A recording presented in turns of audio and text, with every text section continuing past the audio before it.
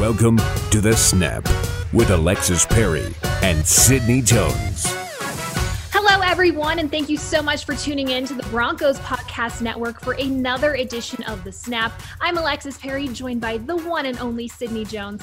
And of course, we have another fun show planned for you today. ESPN's Cameron Wolfe will hop on to get you set for Sunday's matchup against the Miami Dolphins. And then we will get to know Suzanne Smith, the director for NFL on CBS. She's going to join us to talk about her inspirational career here in just a little bit. But first, our quick snap of the day. Sydney, you made the trip to Las Vegas over the weekend. I know there were no fans in the stands, but what was that game day experience like at Allegiant Stadium? Yeah, Alexis, sadly there were no fans, but the new stadium is absolutely insane. I've been looking forward to that game all season just so I could see it in person. And I have to say, the pictures don't do it justice. Any of those models we'd seen in the offseason don't do it justice at all. I almost felt like I was kind of in another dimension. I know that sounds weird, but the stadium was really futuristic and very sleek. You know, I did a pregame hit with one of the other reporters and our senior writer, and I told them the outside kind of looks like an in-between of a spaceship and one of those robot vacuums, the Roomba. I don't know if you have one of those, Alexis, but it kind of looks like that. And it's funny, but that's really the best way I could describe it. And you know, it's definitely an upgrade from the black hole in Oakland, and I think it'll be interesting to see what it's like when it's packed full of fans. Alexis, I know you know what the fans were like in Oakland, so I'm curious to see if it'll be the same environment here in Vegas.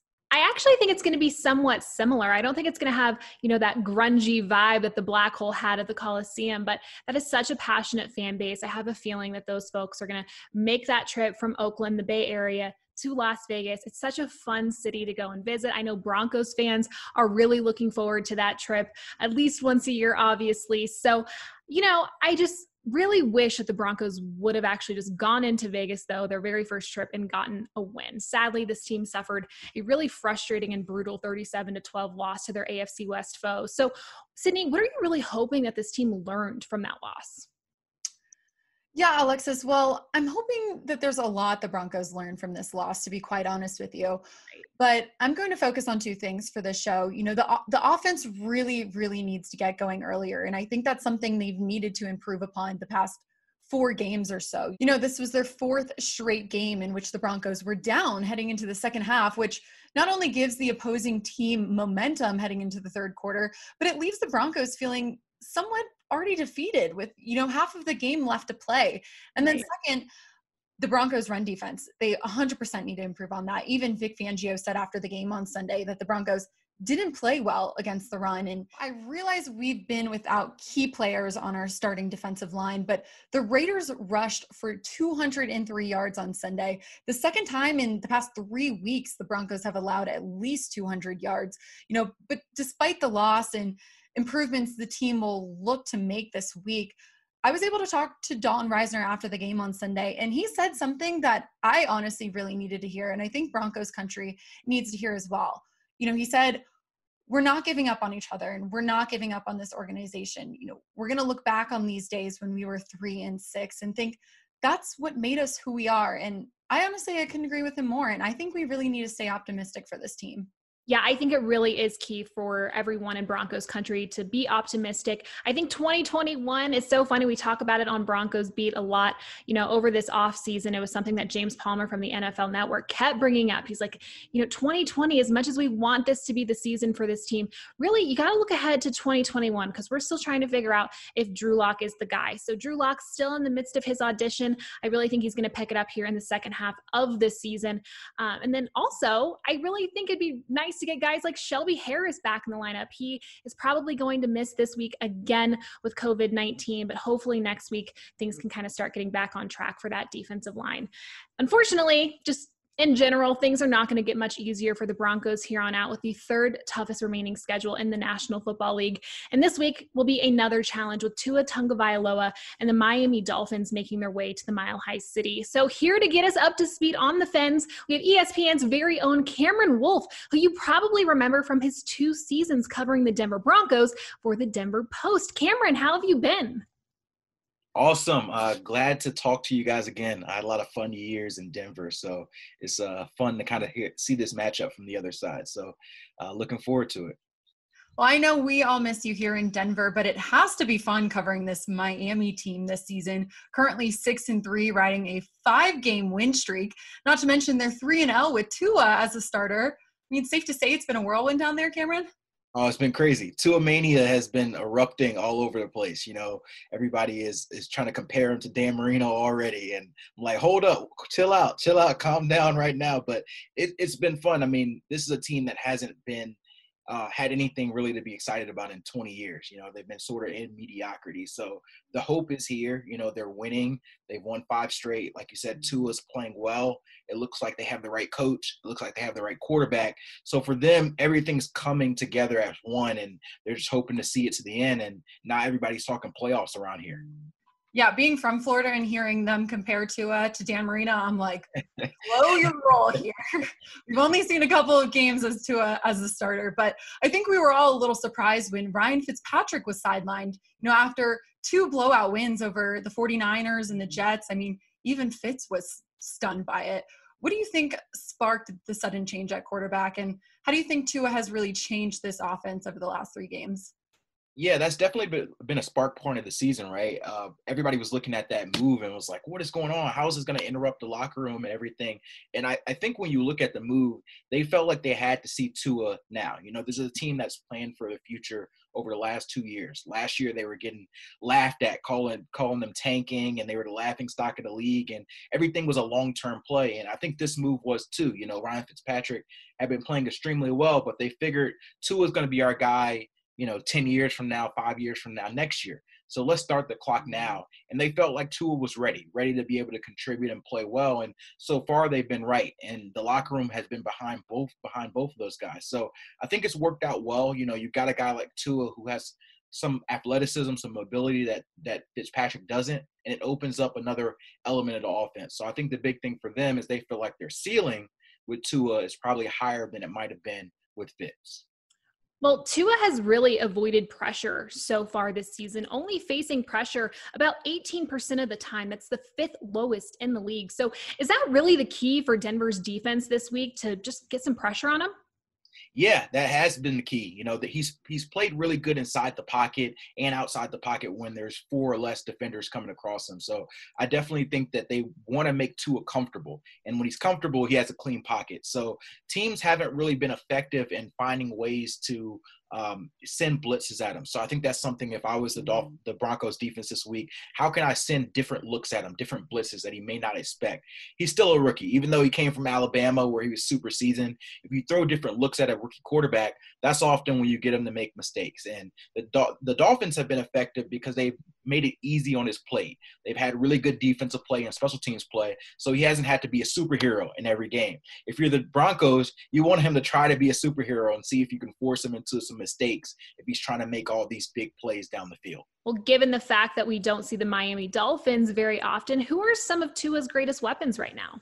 Yeah, you're probably going to want to look at Devontae Parker. He's his number 1 receiver. He's a big guy, 6'3" on the outside. He likes to throw him a lot of, jump balls in the red zone. He caught one last week that was ruled out of bounds. That was a spectacular one-handed grab. That's what they like to do with that big receiver. And there's another guy who's the opposite. He's a 5'7" receiver, a speedy guy who is on the other end of the spectrum, named Jakeem Grant, who they like to get the ball to. So those are his main 2 weapons. They like to throw it to the tight end, Mike Gesicki, as well. But mostly the way you see the Dolphins offense running is a lot of those RPOs. They like to get the defense in conflict, faking the run, faking the pass, getting things so that you don't know where it's going. So I'm expecting a lot of that Sunday against the Broncos. Yeah, you mentioned Devontae Parker. I have to ask about him and his nephew, Jakeem Grant. I see his Uncle Vontae show that he posts on social media all the time. How fun is that duo in Miami? It's incredibly fun because they're 2 completely different personalities, right? So like you said, Devontae Parker has the show, and but he's really quiet. He's really an introvert. He doesn't like to open up a lot. He's not going to be super talkative. Jakeem Grant's the complete opposite. You let him talk, he will talk your ear off for about 5 minutes, super confident, a guy who thinks he's the best receiver in the world, and he'll let you know it. So they really offset each other really well, and that's why they have that uncle-nephew relationship. And I think it helps out on the field too, because when one player makes a big play, you see them all pumping each other up, and it elevates the energy level of the team. Well, on the defensive side of the ball, the Dolphins are stout. They even spent some money adding Byron Jones to the cornerback room this offseason. Now they have 2 shutdown corners. So do you see any weaknesses within that Dolphins defense that the Broncos might actually be able to expose or take advantage of this week? Yeah, the two things that have really hurt the Dolphins defense this year has been running quarterbacks. Mobile quarterbacks have really ate them up. Kyler Murray ran for over 100 yards against them. Josh Allen nearly had 100 yards. Cam Newton had about 75 yards. So when they face those quarterbacks that run, particularly on design runs, their defense is super aggressive. So that's where you can attack them on the edges. And secondly, their run defense has been a little iffy as well, just with typical running backs. So I think if I was the Broncos, I might want to try to slow the game down, take pressure off of your quarterback, because what they do well is sending a lot of pressure and sending a lot of heat. So especially, with Drew Lock, I'm not sure if he's going to end up playing or not, but whether it's him or the backup quarterback, I think you're looking at a situation where hand the ball off, Philip Lindsay, have him get Feed Phil. Feed Phil a lot, and then try to get some mobility with that quarterback, whether it's design runs or scrambling outside the pocket. I think that's the way that you can have some success against this Dolphins defense. Well, like you mentioned earlier, a dangerous Miami Dolphins team isn't something that we're really used to seeing. They haven't won the division since 2008. They're currently battling it out with the Buffalo Bills down the stretch. So do you actually believe that this Dolphins team is the real deal? I do. I spent the last 3 or 4 weeks waiting for them to fall back down to earth. I was like, oh man, at some point they're going to lay an egg, right? It's the Dolphins. The Dolphins always seem to fall back down to earth, but I'm on the boat. I'm a believer. I think they are a year earlier than I thought they were going to be. I thought they would make improvement, but I didn't think they were going to make a playoff push.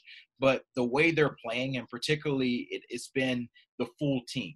Their defense has been making plays, scoring on defense, creating pressure. It seems authentic. It doesn't seem like it's just a flash in the pan. And their offense hasn't really clicked the full cylinder yet. So once they get Tua and the offense up to the next level, I think they're going to be an even better team. So I definitely think they have every reason to be in contention for a playoff spot. I think they can be a playoff team, and I actually wouldn't be shocked if they make a run for the AFC East. So I think this is a team that's on the up and up, and this year they might get the taste of their fruit, like I said, a year earlier than a lot of people expected.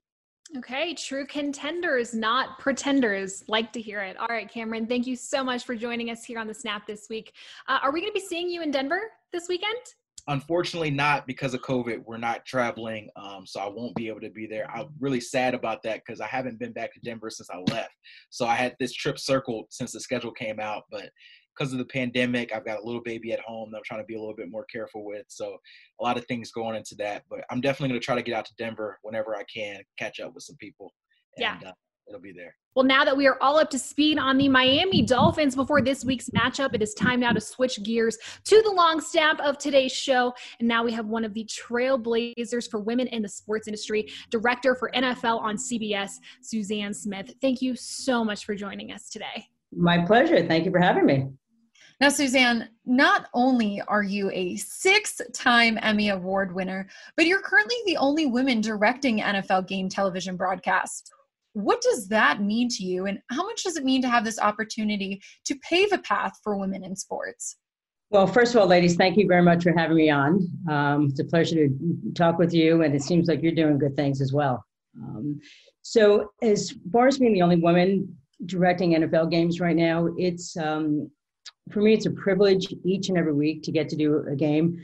I love the NFL. I'm passionate about it. I love doing live television, and I really think there's nothing much better than doing live sports and then combine that with the NFL.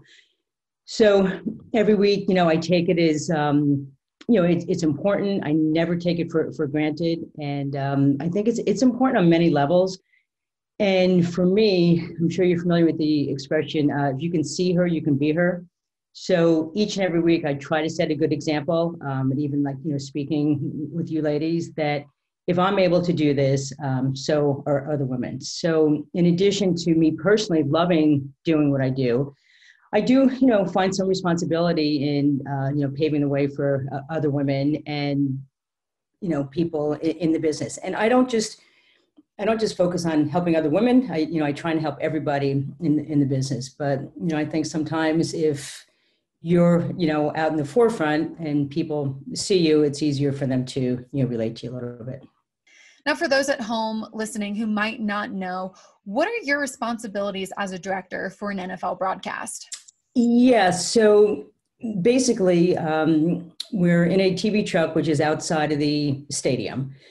And I sit next to the producer, and I'm in the center, and then in the control room, and there's a technical director to my right. And I'm very proud to say it's a female technical director, which there are also very, very few women in that position. And the simplest way to describe it is it's kind of like organized chaos when you do the game. There's a lot of things going on, at once. And it's my job to select and put on TV or make decisions about what you're going to see on TV. So the producer kind of guides the broadcast. Like he may say, after this play, if nothing happens, we're going to do a profile on, this player. So the graphics department gets stuff ready, the tape department gets it ready, and then it's my job to decide when and how that's going to get on. The stuff that happens live, you can't really plan that, but over the years you've learned, if the ball's on the left 20, I'm going to tell you right now, camera one's going to be our play-by-play camera. So you know that. But then if it's 3rd and 25, you need to set up for a situation where you think it's going to be a passing situation. Or if it's, 4th and 1 at the goal line, it's probably going to be a running situation. But you need to be prepared for a passing situation. So it's my job to try to organize a lot of the pieces of the puzzle and get people in a position to succeed.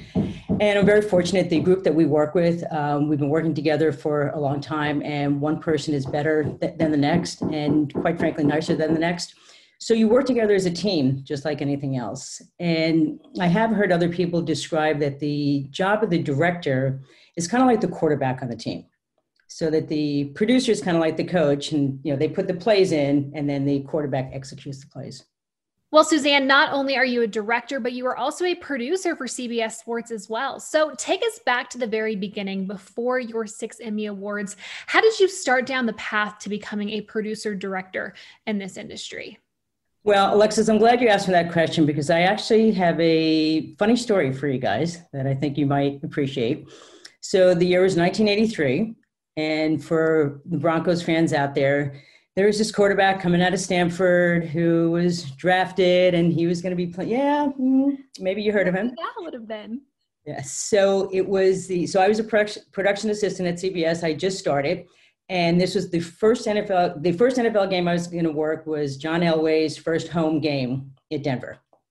So we flew from New York, and the producer and director were on the plane, and the announcers and everything. And my job was, when we landed, to go get the car and drive everybody to practice. It was a Friday afternoon practice at the Broncos facility. And we're in the car, and now I've just started. Okay, this is my first game. So I'm driving the car, and I'm not saying anything. And all the guys are talking about in the car is John Elway, John Elway, John Elway, John Elway. They can't stop talking about it, right? And I don't say a word. Driving. So now we get to the practice facility, and I didn't grow up playing high school football. I didn't play college football, and I didn't play in the NFL. So I'm not really that used to being at a NFL practice facility on a Friday afternoon. So I did go once though when I was a kid. My dad took me to the Giants practice when I was about 12 years old. But in any event, so we go there, and when we get there, the PR directors come over, and some of the coaches and trainers, and they're talking to the guys, they're patting each other on the back and shaking hands and doing all that kind of stuff. So I take my little, pad of paper and pen, and I go all the way down to the end, because I really didn't feel like I belonged. I didn't want to, do the wrong thing. I didn't want to be out of place. And, it was unfamiliar to me. So I'm at the end of the field. I'm just waiting. And now my next job is going to be to drive these guys back. So practice ends. And when the practice ends, Steve Watson, who you may remember him, was a wide receiver. Mm-hmm. In college, I was very good friends with him. And he comes running over to the sideline. He gives me this big bear hug, and he picks me up and goes, "Oh my God, so psyched to see you. I heard you got the job with CBS, really, really happy. Let me introduce you to my friend, John."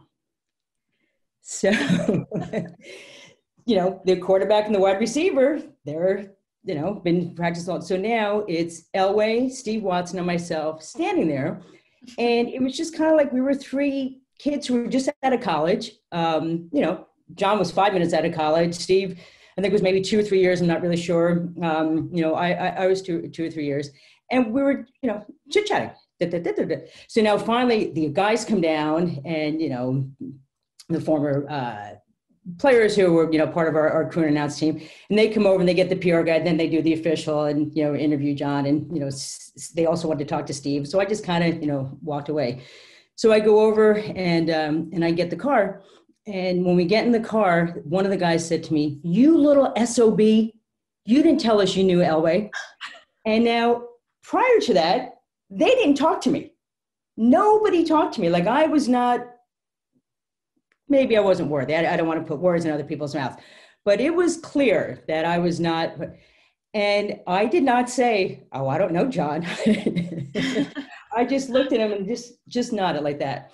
And all of a sudden now I was in with the guys, I was in with the crew and all that kind of stuff. So it was an interesting lesson that I learned very early on in my career, because clearly it's a male dominated business. Is, back in the 80s, even more so than now. And, it was just a lesson that I learned about, human nature and what people do. And I thought, you know what? I am not telling these guys that I don't know them, that I don't know John, because clearly I knew Steve. And also I think that they were irritated that I knew Steve Watson and I didn't tell them. Right. I feel like saying, you guys didn't talk to me. So anyway. It's a classic example of, it's not always what you know, it's very important, but sometimes it's who you know in this business as well. Exactly. I love it. Well, you mentioned it being a male-dominated industry. So obviously that has to come along with some challenges. What have been some of the biggest challenges that you faced and have overcome? Right. The list is long. So when I started, I was young, I was female, and I was gay. And I don't think in the job description at the time that they had any of those three things listed. But the advantage was I had a tremendous amount of TV experience when I started. And I also think an advantage for me was that I was an athlete. So I played a lot of sports and went to college on an athletic scholarship. One of the reasons I knew Steve. Volleyball, right? Exactly. Wow, you guys did your homework. Good for you. So I think a lot of those skills, carry over. So what I just always tried to do was keep my head down and forge ahead. And, little things happened along the way where people would be like, "Oh, who's your father?" Or "Who are you sleeping with?" Or "How could you have possibly gotten this job?" And I just think stuff like that, you just have to let it, roll over your shoulders. And then a couple things did happen that actually affected my career. So I was a production assistant hoping to get promoted to an associate director. And it's a big deal. It's a better job. Your salary basically doubled. You got health insurance and all this kind of stuff. So it was clear that I was the next person to get promoted.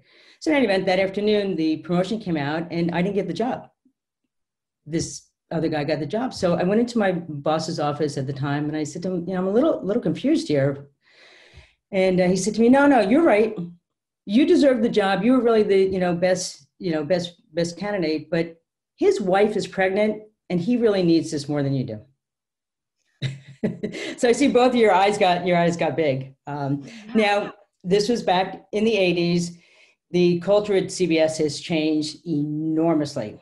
The culture in the country has changed a lot, but stuff like that happened. And, as I said, the little things you kind of let them go. Some things you can't let them go. I was, at this point I was directing, but it was quite some time ago. And we were in the lunchroom during the meal break before the game. And I had my back to another table of guys. They're sitting around and, they say boys will be boys and, the guys' conversations and stuff. So I oftentimes would just stay away from those conversations and not get involved. But at the time, they were having a conversation about there was a camera operator who was transitioning. And this person said, oh, those trans people, they're disgusting, they're this and that and everything. And he said, all the gays deserve to die. And so now I'm like, okay, I can't let that go. No. So I got up and I turned around and I said something to the guy. I don't remember exactly what I said at first, and I was shocked. And so now it was one of these where like he stood up and I was standing up and we were kind of going back and forth. And I said to him, I said, you realize you just said you think that I deserve to die? He goes, no, I didn't say that. You're different. I said, no, I'm not here. So it was also, in one way, it was kind of nice for me because all the guys in my crew, they started gathering around me, like you would to protect somebody. And, they were very supportive of me, personally and professionally. So in any event, as time went on, I said to the guy, I said, look, you're an adult. I can't tell you what to do or how to live your life. I said, but you have children. So hopefully you don't pass along this hate, to your children. And that affected my job that day, certainly. I walked in the TV truck and my technical director, he said to me, he said, are you okay? And I said, not really. He said, yeah. He said, I heard what happened. So I said, I tell you what, I'm going to go out and just take a walk around the field. So I went outside, I walked around the field, to calm myself down. So stuff like that has happened. And Leslie Visser, who you may be familiar with her, and if you're not, you should be familiar with her. An expression that she uses that I've taken from her is the passion outweighed the struggles. And I think when you think of it like that, that made the difference. And if you have time, I have one more story for you. This one just popped into my head. Because when you're starting, I think, I don't know, people pick on you a little bit more. So it was surprising to me. I was also, this kind of relates to Denver. When I first became a full-time director, I was directing this other guy who played in your town. His name was Peyton something. 1-8 maybe? Is it? Yeah, maybe you heard of him. Okay. Rhymes with Fanning. Right. Very good. You ladies are good. You've done your homework. Mm-hmm. So anyway, before his success in Denver, he was in Indianapolis. So I'm super psyched doing his first game ever. And I'm now a full-time director and really happy about it. So we have our production meeting, and in our production meeting, the producer runs the meeting. And he goes, through all the stuff that we're going to do, goes through the graphics, goes through the tapes, goes through the schedule, everything. So at the end of the meeting, the announcer who I'd never worked with before, our analyst, he says to me, so when are you going to come and iron my shirts? On camera. I said, never. Exactly. I said, I'm sorry. I said, I'd be as the director. Now he had to know who I was in this room. As the director, I'm happy to tell you what shirt and tie will look best on camera with the jacket that you're wearing, because we had the CBS Blazers. You don't want your shirt dancing. And what? We don't want your shirt dancing. So Exactly. Right. Exactly. That's part of my job. I'm happy to help to see how you look. I said, but in regard to getting your shirts ironed, I said, you can call the concierge. And at that point, I'm like, you got to be kidding me, right? So you fought this hard, you become a full-time director, you're doing this game, and this is, what people say. But I think you can't change what people think and what they do. And a lot of, especially young people, but even people along the way ask me how you change that. And I say, you can't change it. I just think you need to work as hard as you can and get the respect of the people around you. And that means respecting them as well. And if you do that and you go back and forth, then you will be successful. So that was a long answer to your short question there. No, we appreciate the insight. Yeah, Suzanne, thanks so much for sharing all of those stories with us. And throughout all of those experiences you just mentioned, what's one piece of advice you would give really anyone in this industry, no matter what area they work in? Yeah, I think it's very difficult to get your foot in the door right now because it's so competitive and there's so many talented people out there. But the reverse of that is that there's so many more opportunities. I mean, for example, we're doing a podcast now. When I started, there was no such thing as podcasts, and we're on Zoom. And who knows, pre-COVID, how many people really knew about Zoom. So there are other opportunities out there. And one of the things that immediately impressed me about you two ladies is that you're prepared. People listening to this don't know this, but I had to change our schedule, a half a dozen times. And each and every time you both said, no problem, we'll work it out. So you were professional, you were respectful, of me, and you were flexible. And in addition, you're prepared. So you need to be prepared. I tell people, work hard, work as hard as you can, and then work harder. And stuff will happen. You will get a break. The way I directed my first show ever was because somebody got sick. And, you don't ever want somebody to get sick. But when I got the opportunity to get into the chair, I was prepared. And I was nervous and not super confident, but so you need to be prepared. And don't expect somebody to hand you a job. Like I've had people say, oh, my son likes sports. Can you get him a job? I'm like, okay. And then if I, talk to somebody, I'll say to them, well, where did you apply? They're like, well, I haven't applied anywhere. So because your father asked me, I should get you a job. So apply for every and any job. Don't ever say no to anything. I mean, I have gotten coffee for people, driven people around literally in the rain, dug ditches, for cables and, gotten muddy. So, get your hands dirty and work hard, but do what you ladies did, come prepared, do your homework and, know what you want. And don't be afraid to take chances. You really, it's tricky because you don't want to, push the envelope too far sometimes, but if you don't take chances, I always say high risk is high reward. Right. And when I'm directing a broadcast, like sometimes I'll take a chance on a shot or a play or moving camera, and then you get that great shot, with it. So if you didn't take the chance, you won't do it. Now, sometimes if you do too high risk, you may suffer for it. So you have to be able to balance it, but so don't be afraid to take chances. And in meetings, especially in my earlier days, you would sit around and the producer would talk, the executive producer would talk, and as the production assistant, I would never say a word. Mm-hmm. And oftentimes, like they would say, what do you think about this? And I would have an idea, and Joe Schmo would say it and be like, I thought the same thing, but I didn't have the confidence to say that. Right. So don't be afraid to speak up, and don't be afraid to fail, because if somebody in the room asks a question and you're not really sure, throw it out there. And it's cliche, but people say there's no wrong answers. It's true. So. Right.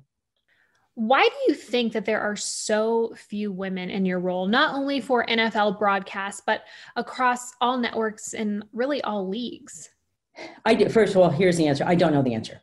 Okay. But I've been asked this question a lot. I believe that a couple of things have to happen. I've never had a female boss. Okay. I've been at CBS since 1983, and I worked in the TV business before that. I had so much experience before I started. So I've never had a female boss. And I do think it's just human nature. Like if I'm talking with you guys or interviewing you guys, if I was interviewing somebody else and everything was equal, I would probably have a tendency to hire you before them. So the same thing happens with these guys. And it's true, like they start talking about playing golf, or they start talking about like these frat boy movies that, that they watched. If I hear about Animal House one more time, I'm just like, but I think what happens is it's human nature. So you gravitate towards somebody. So assuming everybody's qualified, and then you hire that person, and then maybe if they're not even qualified, they might hire that person. So I think that needs to change. In addition, with a female boss, and again, I said, if you can see her, you can be her, you can say, oh, I can do that job. Okay. I see Suzanne does that job. I see Lindsay does that job. I see Sydney does that job. So you can believe more that you can do it. And then you get more women to help one another. So I think the pipeline, there needs to be more women in the pipeline. I don't know why, I don't really understand it, but more women produce tape shows than direct or produce live shows. So like at NBC, for example, their Olympic unit, is run by Molly Solomon, she runs a lot of NBC Sports.